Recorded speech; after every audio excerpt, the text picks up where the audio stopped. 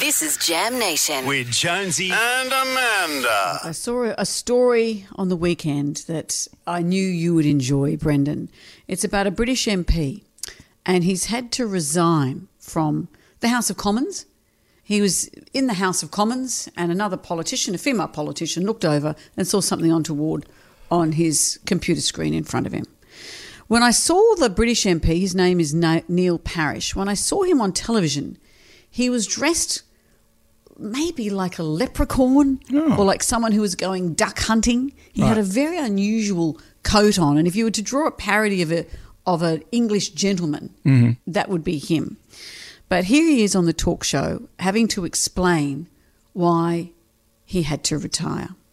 The situation was that funnily enough, it was tractors that I was looking at, and so I did get into another website that had a sort of very similar name, and I watched it for a bit, which I shouldn't have done. My biggest crime, is that on another occasion I went in a second time. And that was deliberate. But what I do want to put on record is that for all my rights and wrongs, I was not proud of what I was doing, but in the end I could see the furore, the damage I was causing my family and my constituency and association was something worth carrying on. Yeah. So what do you think he Googled that looked like tractor? Ploughing fields. Pulling machinery? Don't type in ploughing. Intriguing. He's gone back with more sultanas though. Well, the that's first the one. thing. First one he said, I typed in something and I typed in tractors and something else came up. All of a sudden, boom. But then next minute, I'm back again. And that's what was seen. And, you know, his the other people who work with him are quite entitled to say, this is a workplace, put it away. Yeah, then that's fair enough. I agree with you entirely. Absolutely. So he said it was a moment of madness. But at the same time, he said he's looking up tractors and accidentally found a bit of pornography. Accidental pornography. Accidental porn, which has reminded me, Brendan, of a story you once told me. It's in your book. You've written in your book. Yes, it is, and it's well documented. Well documented. Well documented. House of Commons have spoken about it. It's well documented in my book. Let's hear the story. I was 18, and what happened, I used to work with a guy, and we had exactly the same blue Adidas bags, like sports bags, and he would give me a lift home. So I've got out of the ute and I've grabbed what I thought was my blue bag. Didn't think anything of it.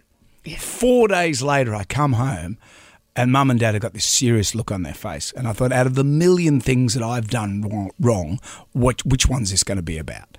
And Dad goes, mate, are you all right? And I said, yeah. And he goes, can you explain this then?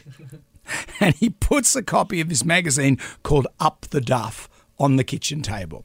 And what was it? And it's full of pregnant, naked women. And I'm going, I don't understand what you're doing. And what is this about? Oh. And he said, this is yours, isn't it? I went, no.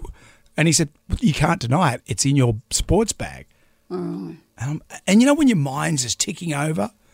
And I'm just going, I don't know how this has got here. And he said, and that's not the only one. There's other stuff in here too. So he's just thumbing through it like it's a new idea.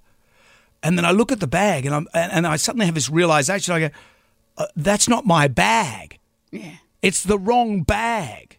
Did they fall for that? Because this was the same story that Greg Brady had. Remember, his mother was doing an anti-smoking campaign. He had a fetish magazine. An anti-smoking thing that Carol Brady was doing at the school.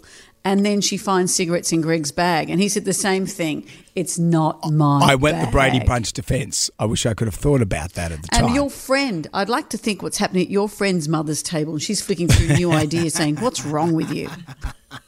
Why would I have a blue bag full of new ideas? Well, is that better or worse? I would say it would be much better. And did your parents believe you? Well, Mum didn't, but Dad secretly looked relieved. You know, I said, I said, Dad, this isn't mine. It's not mine. I swear to you, it's not not a very specific fetish. I know.